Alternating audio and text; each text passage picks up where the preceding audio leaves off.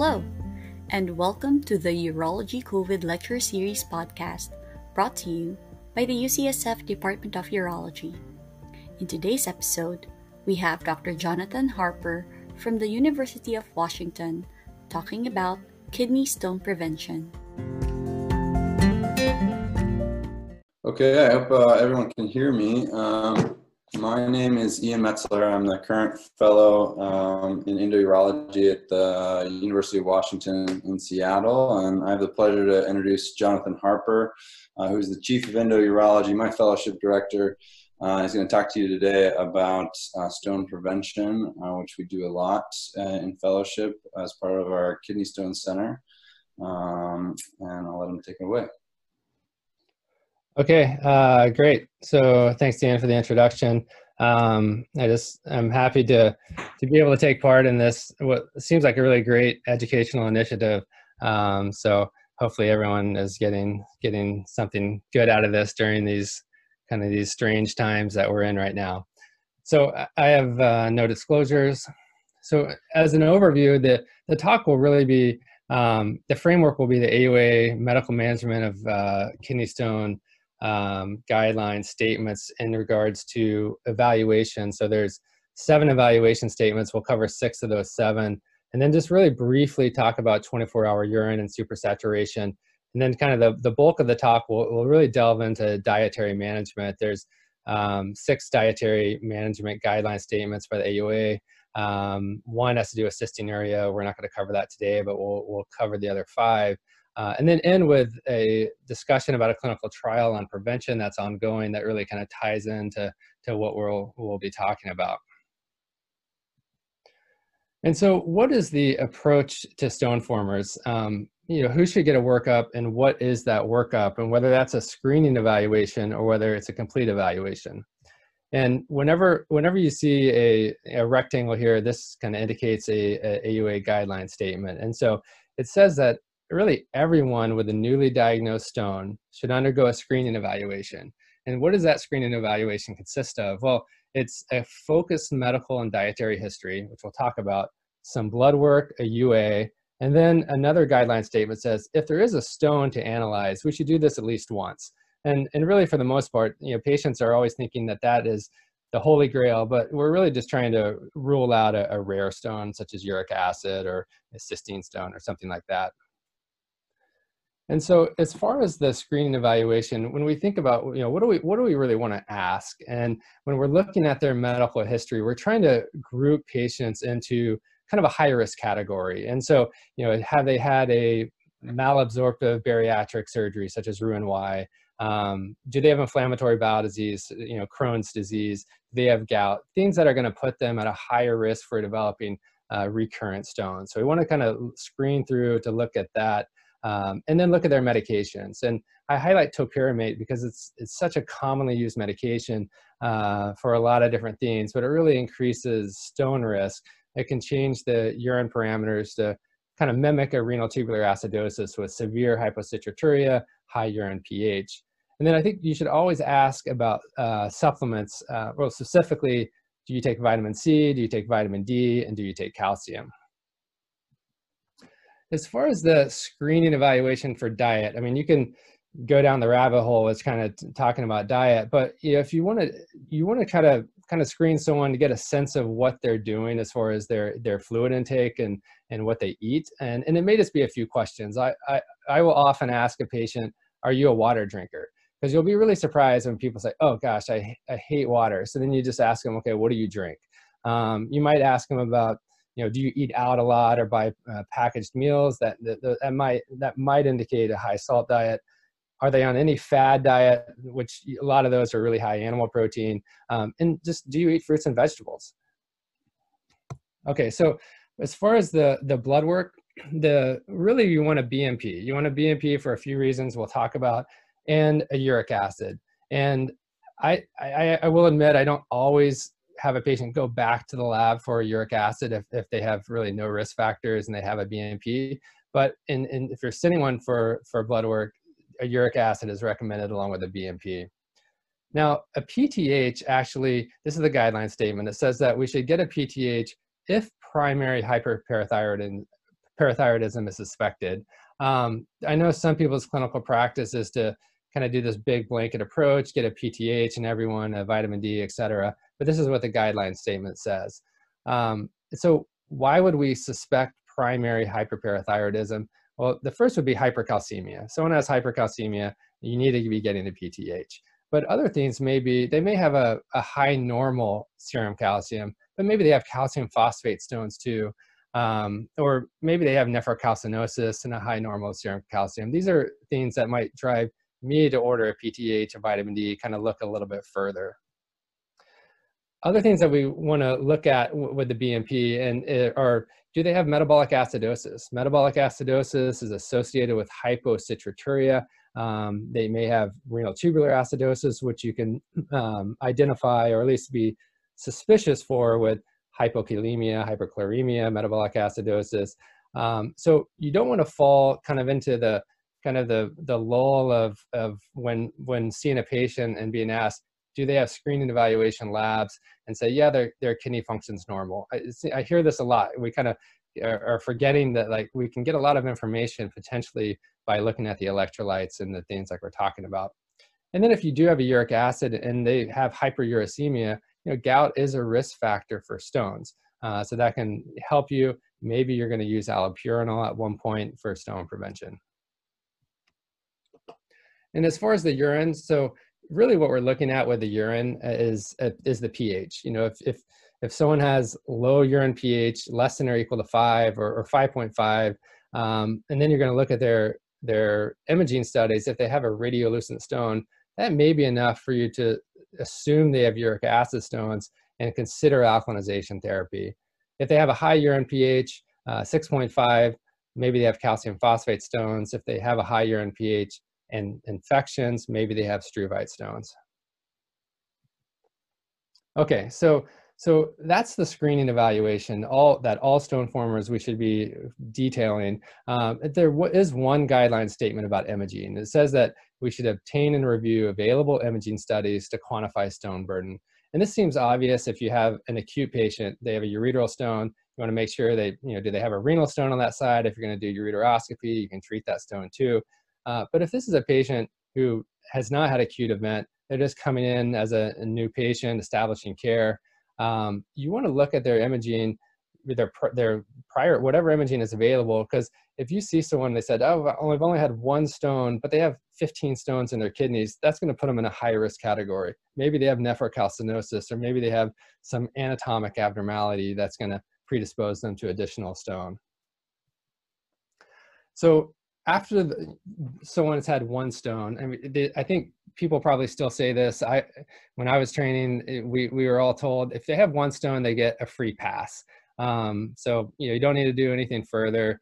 If they have another stone, maybe we talk about additional things with stone prevention. But there is some evidence that first-time stone formers really have a similar metabolic risk factors as recurrent stone formers. And I think this partly drives the guideline statement of who gets additional workup. And so we talked about the screening evaluation. So what about the complete evaluation? The complete evaluation is essentially a 24-hour urine, but this statement says that we should get that in high risk, so defined by what we just did with our screening evaluation, so high risk or interested first-time stone formers, and then recurrent stone formers. So really almost everyone could be offered a 24-hour urine, but certainly high risk recurrent stone formers, we should do that. And so when we're ordering the 24-hour urine, the guideline statement says that it can be 1 or 2 24-hour urines on a random diet. And I think the random diet part, I really want to emphasize, because it's easy to happen. And I've done a 24-hour urine, and I think I drank more because I kept looking at the jug. But when you ask someone to do a 24-hour urine, they may be saying, I've been trying to drink more fluid for a long, long time. But when they do their 24-hour urine, that's the day they do it. But it doesn't really show you anything about why they formed a stone. And then they're probably not going to do that again the following day. So really try to emphasize to them, just do your normal thing during this 24-hour urine. And in the bottom of the slide there, it talks about what at a minimum we should be evaluating for. So moving on from evaluation, as far as medical management, I'll first just show a slide. This is a 24-hour urine, or it's one page of, this happens to be Litholink, one of the stone labs. But I wanted to show this to kind of emphasize, the concept of supersaturation. Supersaturation is something that is thought to be a surrogate for future stone formation. It's something you can follow with time to see how people are doing. And I showed this particular page because the colors, it kind of helps patients understand a little bit about that everything's a continuum, is what I like to think of it as, because we will have a normal value for, say, urine calcium, and whether that's 200 or 250 is not the point. But if the normal value is 200 or less, doesn't mean it's good if you're 199 and bad if you're 201. Everything is kind of fluid, and it all affects supersaturation. You may decrease your sodium and decrease your calcium a little bit, but you didn't drink as much water. And so supersaturation is something nice that you can kind of follow if you're doing repetitive 24-hour urines. And in regards to supersaturation for calcium oxalate stones, for example, these are the main things. And low urine volume affects all stone formation, but hypercalciuria, hyperoxaluria, too little citrate, or hyperuricosuriia. And remember, hyperuricosuriia is a risk factor for uric acid stones, but also calcium oxalate stones. It really depends on the urine pH. But the dietary guideline statements, which we're going to start to go into next, there are 5 guideline statements. One has to do with urine volume, and then there's one for each of these entities here. Okay, so moving on to diet. When I think about diet and talk about diet, I have this question, is there a kidney stone diet? Patients, we all would like everything to be easy, and if there was just one thing that we could direct them to, maybe that would be beneficial. And so, first we'll start with fluid. And so why is fluid intake important? This one is one of the only ones that seems super obvious, but because of supersaturation, if you're drinking more fluid, you're making more urine, you're increasing the solution. Stones are essentially salts that are occurring at too high of the concentration.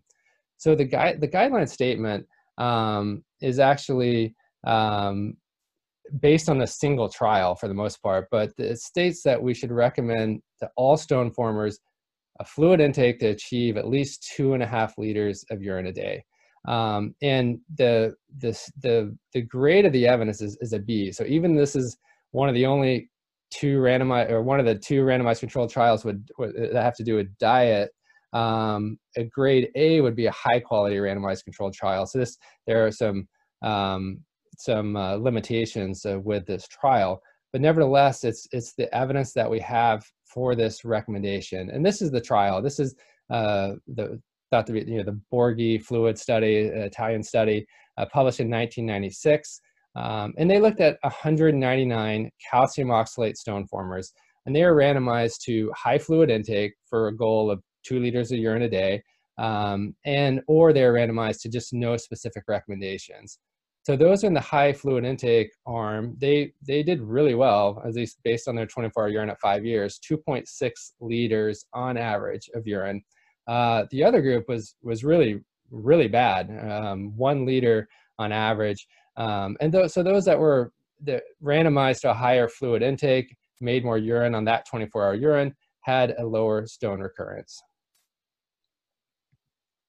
But what type? Is it just water? Can people drink other things? This is a very common question people are going to ask you. So this is a study by Gary Curhan and colleagues. They used 3 large epidemiological cohort studies, the Nurses Health 1 and 2, as well as the health professional follow-up studies. They followed, or patients were followed for 8 years with no prior stones, and the primary outcome was an incident stone. And what they found is that if you drank sugar-sweetened drinks, you had an increased risk of developing a stone. But with few exceptions, like we just talked about, really all fluids count, and that includes things like coffee and tea and juice. So I think really the take home is we want people to drink fluids and increase urine output. And if we're fixated on telling people it has to be water and so many patients just don't like water, they may think that, well, if only water helps me, I don't like drinking water, I might as well just not drink, much of anything. So there are a lot of things you want people to just to drink fluids and avoid kind of sugar sweetened drinks.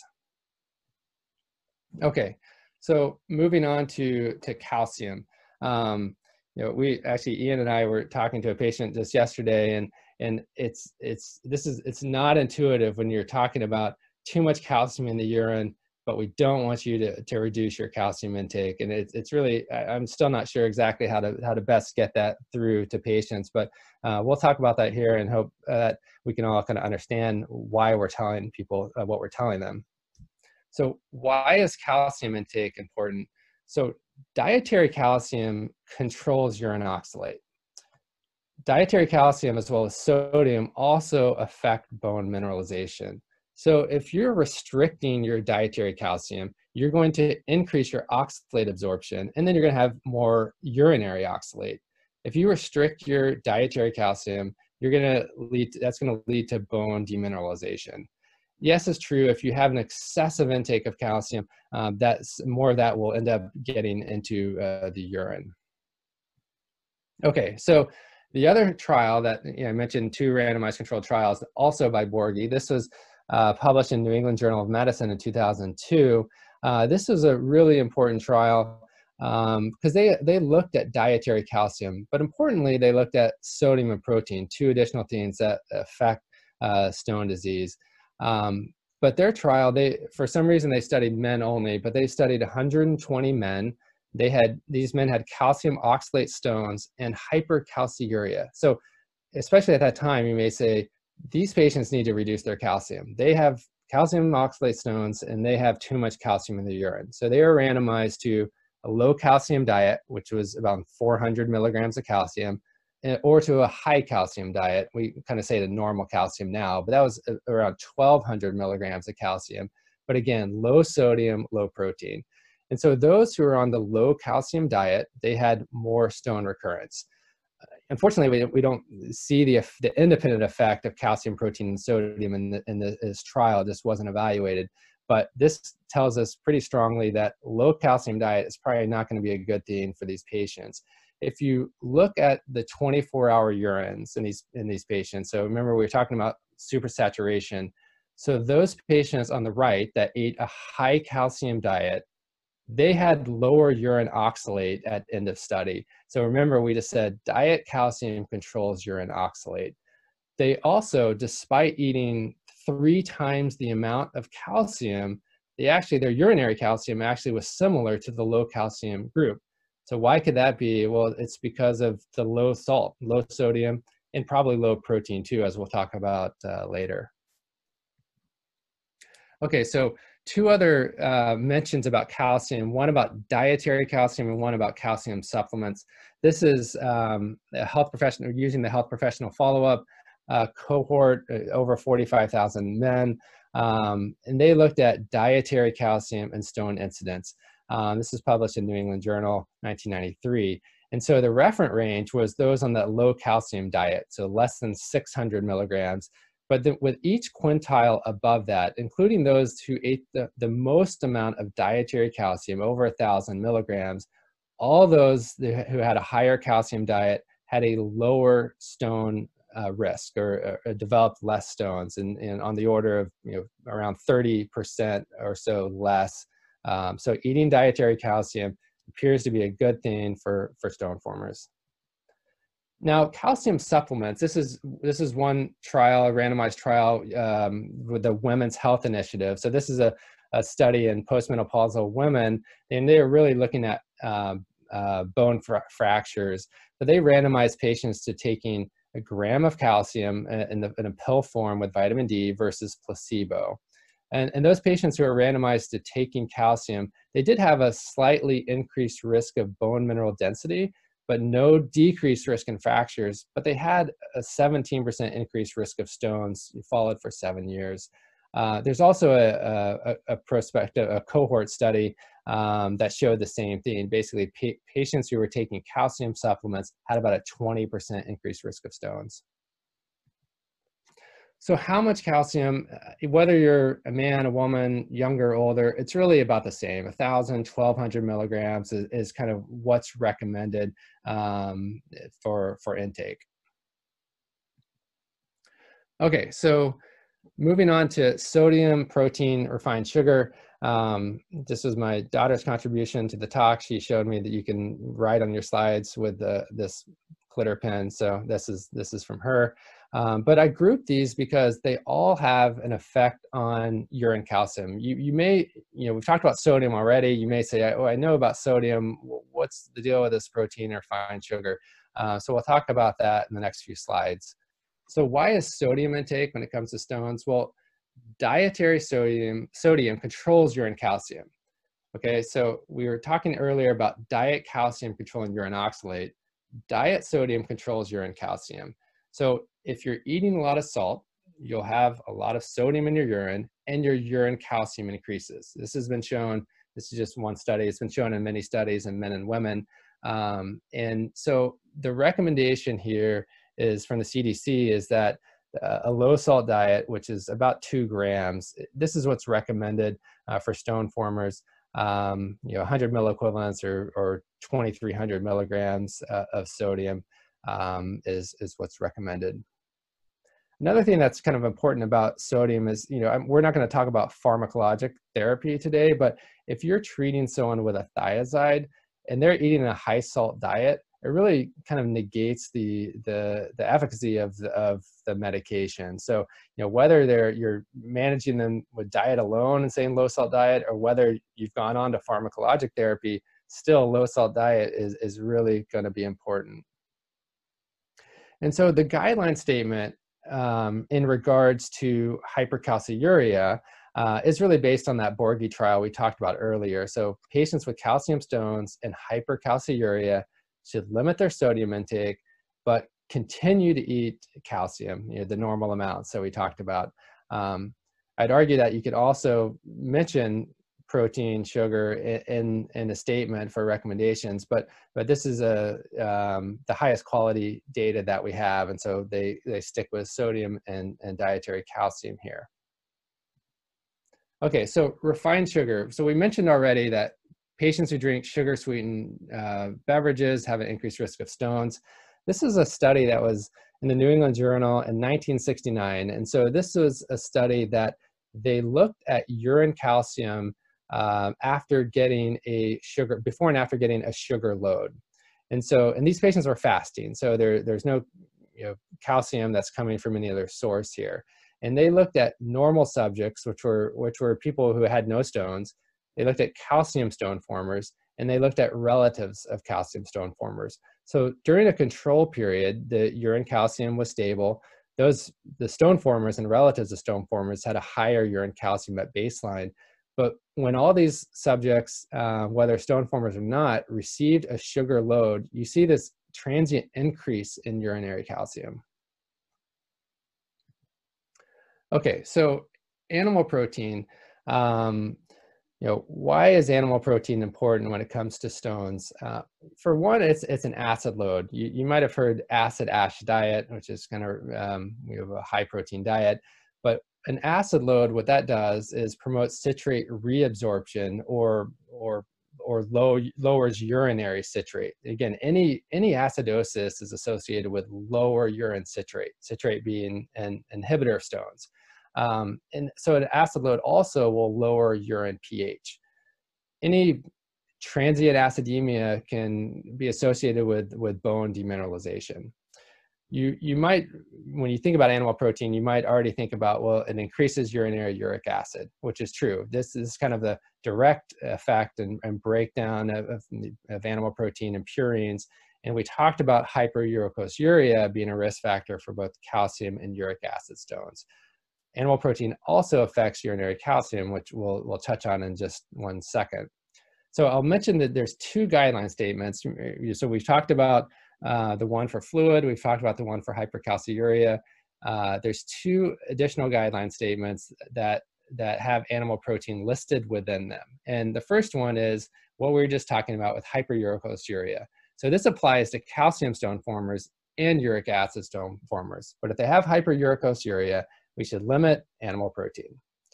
The next one is in regards to citrate. So this is our guideline statement that calls out calcium stone formers with hypocitraturia. And so what we should be telling these patients is that they should increase their fruits and vegetables. And so why would that be? Well, fruits and vegetables are really provide an alkali load, and they should limit their animal protein. Again, the acid load. So kind of limit the acid load, increase the alkali load. And then as mentioned, the association of animal protein and hypercalciuria, any net acid excretion, increase in net acid excretion also promotes hypercalciuria. It's why you might think that, okay, fruits and vegetables, the alkali load, this may kind of offset some of the negative effect when you're eating animal protein, but it's not the only reason that animal protein causes hypercalciuria. There's actually another study, Naeem Malouf out of UT Southwestern, they corrected the acid load with potassium citrate from animal protein, but there is still an increase in calciuria. So there's other mechanisms in addition to the acid load, such as increased filtration or maybe an increased absorption from the GI tract. So what's recommended, that, even though you're hearing that animal protein seems to not be great for stone formers, protein is good in general, and we don't want people to have a low protein diet. I think that would be a bad thing. But the recommendation, if someone wants numbers, you want numbers, is around 0.8 to 1 gram per kilogram of weight. Okay, and so the take home for hypercalciuria is that there are many dietary approaches to reducing the urinary calcium before you, say, have to start a thiazide medication. The two on the left, sugar and salt, there's almost no health benefit from eating a lot of this. So I think these are kind of the ones to really kind of focus on a little bit, would be low salt, low sugar. But you want to also make sure they're not taking calcium supplements, different than just calcium-based foods. And then the sushi just looked really good, so I put that there because the other animal protein pictures I saw were a bunch of like raw beef. So, but moderation of animal protein. And so this this is just an app, MyFitnessPal. Again, I have no disclosures, but our stone dietitian told me about this.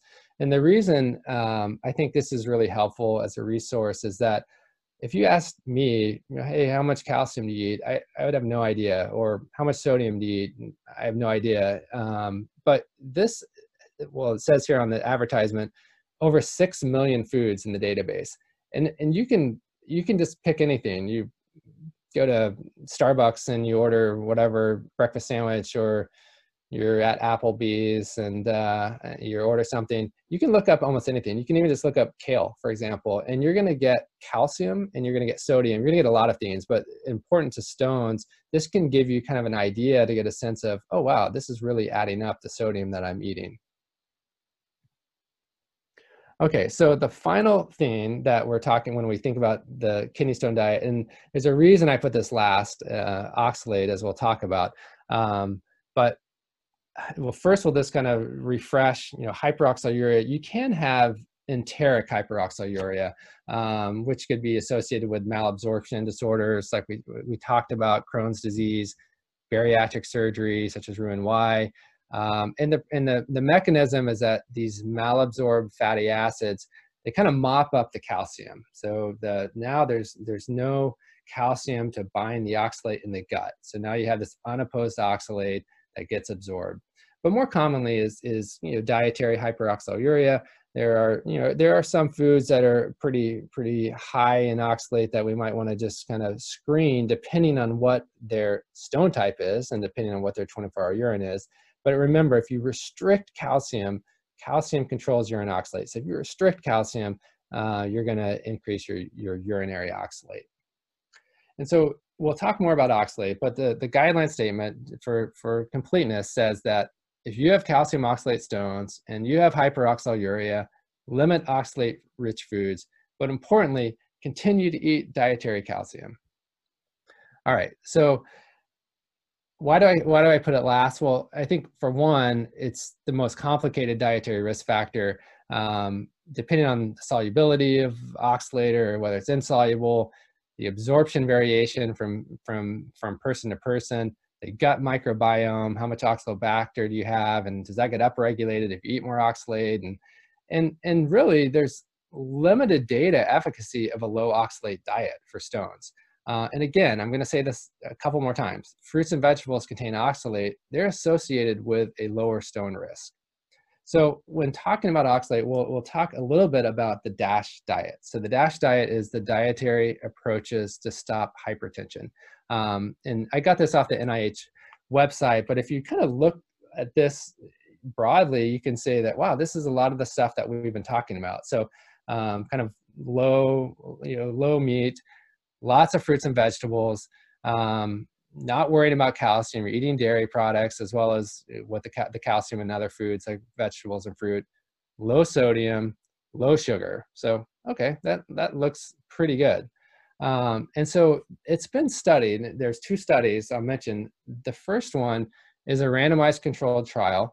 They studied patients with calcium oxalate stones and hyperoxaluria. So the guideline statement here would have told us they need a low oxalate diet. These are the patients that need a low oxalate diet. And so their primary endpoint was supersaturation. It was a short-term study. So they looked at calcium oxalate supersaturation, 20 patients in each arm, essentially. And what you found is that the supersaturation of calcium oxalate actually decreased more if you were on the DASH diet. And that's despite eating twice as much oxalate. So these are patients with hyperoxaluria, and you're telling them, well, they're eating twice as much oxalate now, but their supersaturation is actually less. They did have a greater calcium intake, so that was probably very important there. The other study is by also Gary Curhan and colleagues, Eric Taylor, but observational study that assigned a DASH score to patients based on what they're eating. And so when they compared those who ate in the highest quintile, so basically those who ate the most like a DASH diet, compare those to those that ate the least like a DASH diet, there was a 40 to 45% decreased risk of forming kidney stones. So this is no longer supersaturation, this is actually forming stones. And this applied to all 3 cohorts that they studied, which included men and women. So the oxalate musing that I guess I have is that if we only got oxalate through pill form, then it would be a no-brainer. We just don't eat that pill. There'd be no reason. But we don't eat a piece of oxalate. We eat food. And saying it again, eating fruits and vegetables which contain oxalate lower stone risk because they provide this alkali load, which increases citrate, but also can offset some of the negative lithogenic effects of acid loads. And as we also talked about, eating calcium foods will lower urine oxalate, but also has a beneficial effect of improving bone mineral density. So really, I think one of the biggest points of this talk is really to be balanced. Balance out foods, make healthy kind of decisions when eating in general. So if I say, okay, is there a kidney stone diet, or if a person asks me, maybe it is the DASH diet. At least a lot of the components of the DASH diet seem to be very stone friendly because they're cardiovascular friendly. And as you kind of think about what are stones associated with, they're associated with a lot of comorbid disease like cardiovascular disease. And so we'll kind of finish the last part of the talk here is, what could we do better? And this is not going to be an exhaustive list of what we could do better, all things stones, but reflecting back is what we just talked about. Kidney stones are associated with all of these diseases listed here. And a lot of these diseases can be controlled, if not prevented, with dietary change and exercise. And so what do we need to do? Not saying I know how to do this or this would be easy, but really a comprehensive dietary modification, and whether that's some behavioral intervention to improve dietary choices in general and lifestyle modifications may be the most impactful if we could kind of strip down and start from the beginning. And so in discussing this or kind of conceptualizing this, I wanted to kind of end with talking a little bit about a stone prevention clinical trial. You may have heard that the USDRN is the Urinary Stone Disease Research Network. The trial is prevention of urinary stones with hydration, called PUSH. It's ongoing right now. But a little bit about this trial, or first the network. The network, there's 6 clinical centers. There's a scientific data research center, and this is has oversight of NIH, NIDDK. And when the request for application went out a few years ago, there were 3 aims, but we'll just talk about one aim. They wanted us to design and conduct a randomized controlled trial to investigate the impact of increased fluid intake on the rate of stone recurrence. And you may say, well, there was that one randomized controlled trial before, but a small study with some limitations. The American College of Physicians guideline regarding fluid intake, they actually recommend that patients should drink enough to make 2 liters, but they say the evidence is very weak. But when the awardees of this grant came together to write a protocol, one thing came up. It's like, okay, what's the biggest problem? We could do a randomized controlled trial to try to look at, is 2 liters or 2.5 liters different? But really, the problem seems to be adherence. That's critical for long-term stone prevention. But how do you actually change the behavior and get someone to be adherent with something different? Because these are the pictures on the right, or when you tell someone to drink more fluids, or they're like, oh yeah, I'm getting ready to do that. It's gonna be great. I just had a bad stone. I'm gonna increase fluids now. But then the next time you see them, they're like, oh, I did that for a few weeks, and I'm still not doing it. So how do you change the behavior? And that's what we started to focus on with this trial. So we looked at behavioral economics approaches to see, can you improve adherence? And it's been shown in things like weight loss or smoking cessation. Financial incentives have been shown to help produce new habits. They can overcome this present day bias. And so it's really hard for someone to say, I'm going to make this change now because it might affect me 3 years from now or 5 years from now. It's really hard for people to kind of make that change because of that. But financial incentives can potentially help. Structured problem solving. This has been shown to help with medication adherence. This is essentially talking to a coach, identifying a problem, coming up with solutions, and then the patient deciding, what the best plan of action is, what seems reasonable for them, and then review progress. And so there's several hypotheses. The primary hypothesis of this study is that a program of behavioral intervention to increase fluid intake will reduce the risk of stone disease recurrence versus usual care. We didn't want to randomize patients to not drinking much fluids. We wanted to randomize patients to a behavioral intervention to the standard of care, which is, telling them to drink enough to make 2.5 liters, as the guideline statement says. So it's a randomized trial. There's pragmatic features. We talked about 2 arms. It's a 2-year study with the primary outcome of symptomatic stone recurrence. And if you've heard of this trial, you might think or have heard, oh, this is the Smart Water Bottle study.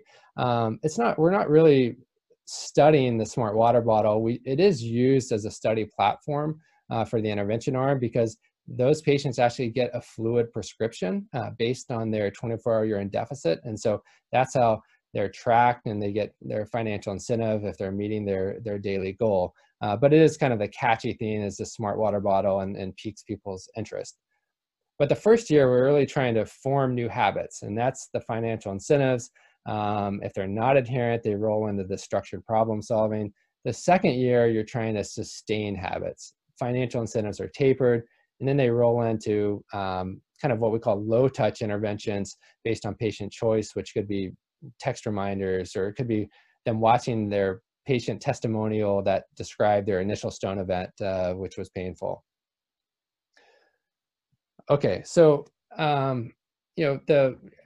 overall, what we hope the contribution to science will be is that evidence of a behavioral change program can increase fluid intake, which is a surrogate for stone formation, but also modify the health outcome, which is stone recurrence.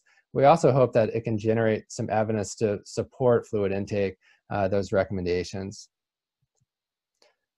And so I'll finish the last 2 slides kind of summarizing what we talked about. We went over in detail the evaluation guidelines, discussed, what the screening evaluation should be and who should get a complete evaluation. We really kind of focused on dietary guidelines. We talked about the guideline statements, but went a little further in the evidence of these various components of diet and how they affect really a lot of the guideline statements. And healthy diet seems to be kidney stone healthy. I do think that behavioral interventions, although difficult, can be the most impactful from a population health standpoint, because if you knew nothing else about someone's kidney stone history, their 24-hour urine, their stone, almost everyone would benefit from empiric recommendations. And that would be increasing fluids, low salt, low sugar, eat calcium foods, eat fruits and vegetables, maybe avoid really high protein diet, and then exercise. I think, from a population health standpoint, patients would benefit, stone patients would benefit if you knew nothing else. And with that, I think those are my last slides. So thanks. I'd say thanks for your attention. I assume I had your attention, but I was paying attention. Oh, good. Yeah. So I guess any questions that we want to go over? Yeah, we have some great questions. Thank you, first of all, for that really great comprehensive overview. I think it's really important to hear about kind of the primary literature to find out where these guidelines come from. And in fact, there's a lot more research to be done in this area, and it's really kind of understudied. So I think a lot of the questions had to do with the 24-hour urines and how you think about those. One that came up that was particularly interesting, and certainly something we've come across, is how do you think about collecting 24-hour urines in patients that have recurrent stones but have had some sort of urinary diversion or augmentation of their bladder? Yeah, that's a great question. I mean, the short answer is that I'm not sure how helpful they are. If someone has a urinary diversion, especially a continent diversion, where the urine is going to sit for a long time with bowel, you're going to get kind of absorption things. I don't know if that is going to be as reflective of what the kidney is seeing. And so honestly, a lot of the times we actually don't get a 24 urine, so we're not sure how it's going to help us in that case. I mean, an ileoconduit maybe is because there's kind of quicker transit time, through the conduit, being an incontinent diversion. I mean, I guess, if they had a nephrostomy tube, but they'd have to have bilateral nephrostomy tubes, maybe that would be more reflective, but it's a tough population. I'm not saying we don't always get them, we'll get them some. We're just trying to figure out some answers to try to help a patient. But a lot of times we're thinking more about their risk factors and empiric recommendations and those difficult patients. Great. And then with regards to fluid intake, and this is a question, I think we've come across as well in clinic, the guidelines to tell somebody they should be making 2.5 liters of urine isn't exactly, common knowledge in terms of how much you're peeing every day. So what do you generally tell them in terms of what they should be drinking? Yeah, and that's exactly right. And so it's these guideline statements that say urine volume. I think it's because it's the best that really we can do, and that's what some evidence shows. But it could be wildly different, depending on how active someone is, and whether they're working outside in construction or running a marathon, and they're going to have so much more insensible losses. But in general, tend to say you should drink closer to 3 liters. If we're trying to get 2.5 liters, and we emphasize that it's going to vary. We that's not perfect, but starting with 8 to 10 glasses of water, and then it's okay to drink other stuff, coffee, tea. That's kind of a lofty goal that you can kind of set out for patients that I often will talk about. The one thing about the PUSH study that I mentioned is that I think we were the first to think about a fluid prescription that was based on urine volume deficit. Of course, it's a urine volume deficit of 1 or 2 24-hour urines, and that can fluctuate. But that's a kind of part of what we were doing with that study, is seeing, could that be helpful to actually have an individual fluid prescription, not a total fluid prescription, but an additional liter or something based on what their kind of usual standard kind of daily routine is. Yeah, and I think for those recurrent stone formers where we get 24-hour urines multiple times, we can kind of see over time they're doing a much better job with hydration and give them that feedback. Whatever you're doing at this time, you got 2 to 3 liters, and that's great. So keep doing that. On that same kind of topic, with the 24-hour urines for recurrent stone formers, do you always get 1 or 2 24-hour urines? How do you think about that guideline that do you think getting 2 is mandatory? Yeah, so I usually start out with 1, thinking that I'm probably going to repeat a 24-hour urine, over, depending on if we're making dietary change or what, but we're going to probably repeat 1 over the next, 3 to 6 months in general. And the reason if you have 2, if you have 48 hours in a row, and ideally maybe 1 that's during the weekday and 1 that's during the weekend, if you have 2, I think, more information honestly is probably better. But it's hard enough to get people to do these 24-hour urines, let alone 48 hours of urine collection. And so really, I want to get something. And so I usually recommend just starting with one 24-hour urine, knowing that it's just a single snapshot, and just to kind of get that, see if there's any severe abnormalities, and then kind of go from there. And if a patient has recurrent stones, but you get a 24-hour urine back that's kind of stone cold normal, or they're not a particular thing that you target, how do you counsel them? Yeah, so that I think is kind of part of the what we talked about earlier is are people studying for the test?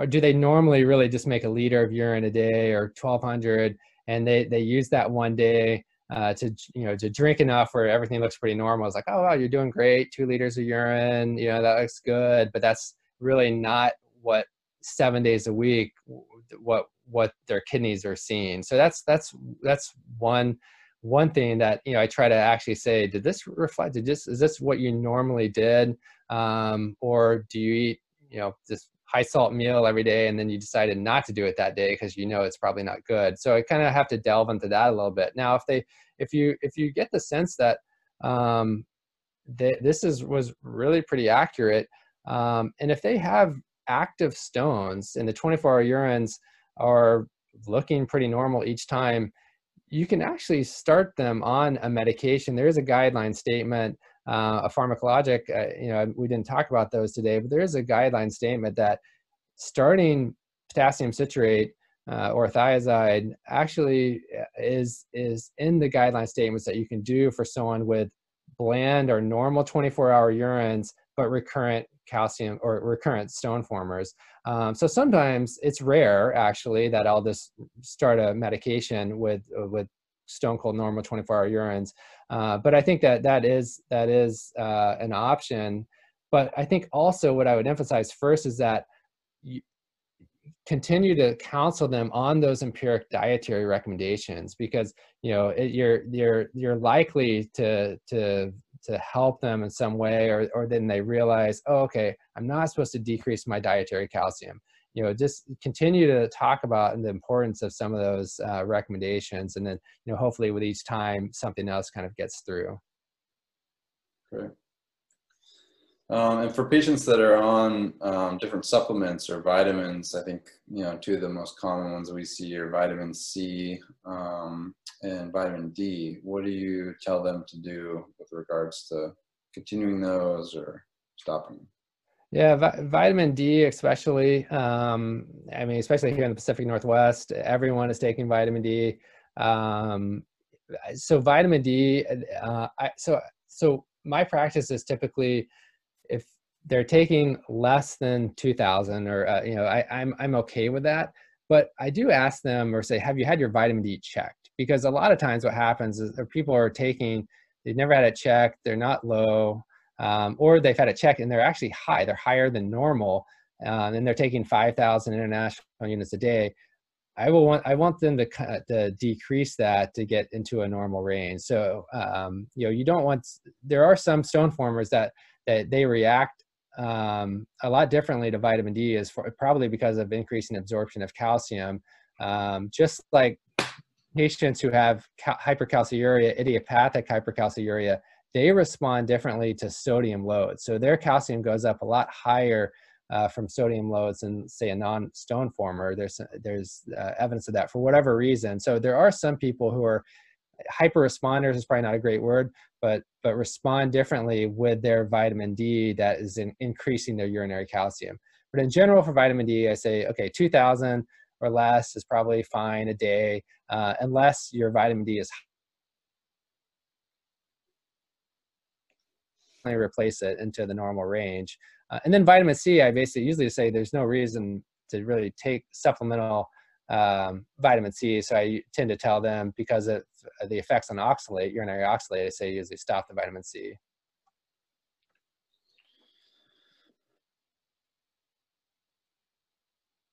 Protein, do you know, there's increasing artificial meats and meat substitutes that are high in vegetable proteins. Is there a big difference there in terms of your risk factors? Yeah, so so in general, it's thought that animal protein, from a stone perspective, is worse than vegetable protein. And my understanding is that is really because of the acid load. So we talked about the acid load and its effects on various components of in the urinary analytes. The animal protein in the form is non-dairy animal protein is the biggest acid load. If like dairy protein, say milk, for example, is really neutral. And then you have vegetable protein, which is not an acid load. It's more like alkali load. And so that, I think, is why vegetable protein, from a stone perspective, is better than an animal protein. And you also talked about different kinds of beverages. I think the main takeaway was that as long as they weren't overloaded with sugar, or that they were either neutral or beneficial in stone risk. I think a question that we get a lot is whether mineral water or sparkling water has worse effects than just regular tap water. Yeah, I don't know of any evidence that in regards to mineral water as being a problem. I mean, I tend to say, kind of going back to I just want them drinking fluids, and so I'm fine with mineral water. I think in Campbell's, there's something about, there's something about some weak evidence of mineral in water and whether that can affect stones, but really nothing has reached any guideline statements. And so I'm fine, because again, a lot of people don't like water, but they might like fizzy water or mineral water. So I say, yes, drink it. That's fine. I wouldn't worry about that. I'd rather you be producing more urine. The interesting, we talked about the one study about sugar and increasing urinary calcium. There's also evidence that a sugar load, not only does it increase urine calcium, for whatever reason, it increases urinary oxalate and uric acid. And so, I didn't get into all that kind of data, but it's just, these something like sugar, it seems to affect a lot of components of stone disease. All right. Well, great. Thank you very much. I think that was the main questions, and hopefully everyone's staying hydrated while they're under quarantine. And thanks again for all the information. All right. Thanks a lot. Hope everyone got something out of that. Take care.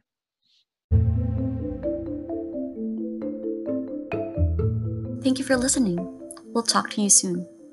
Learn more by visiting our website, urologycovid.ucsf.edu.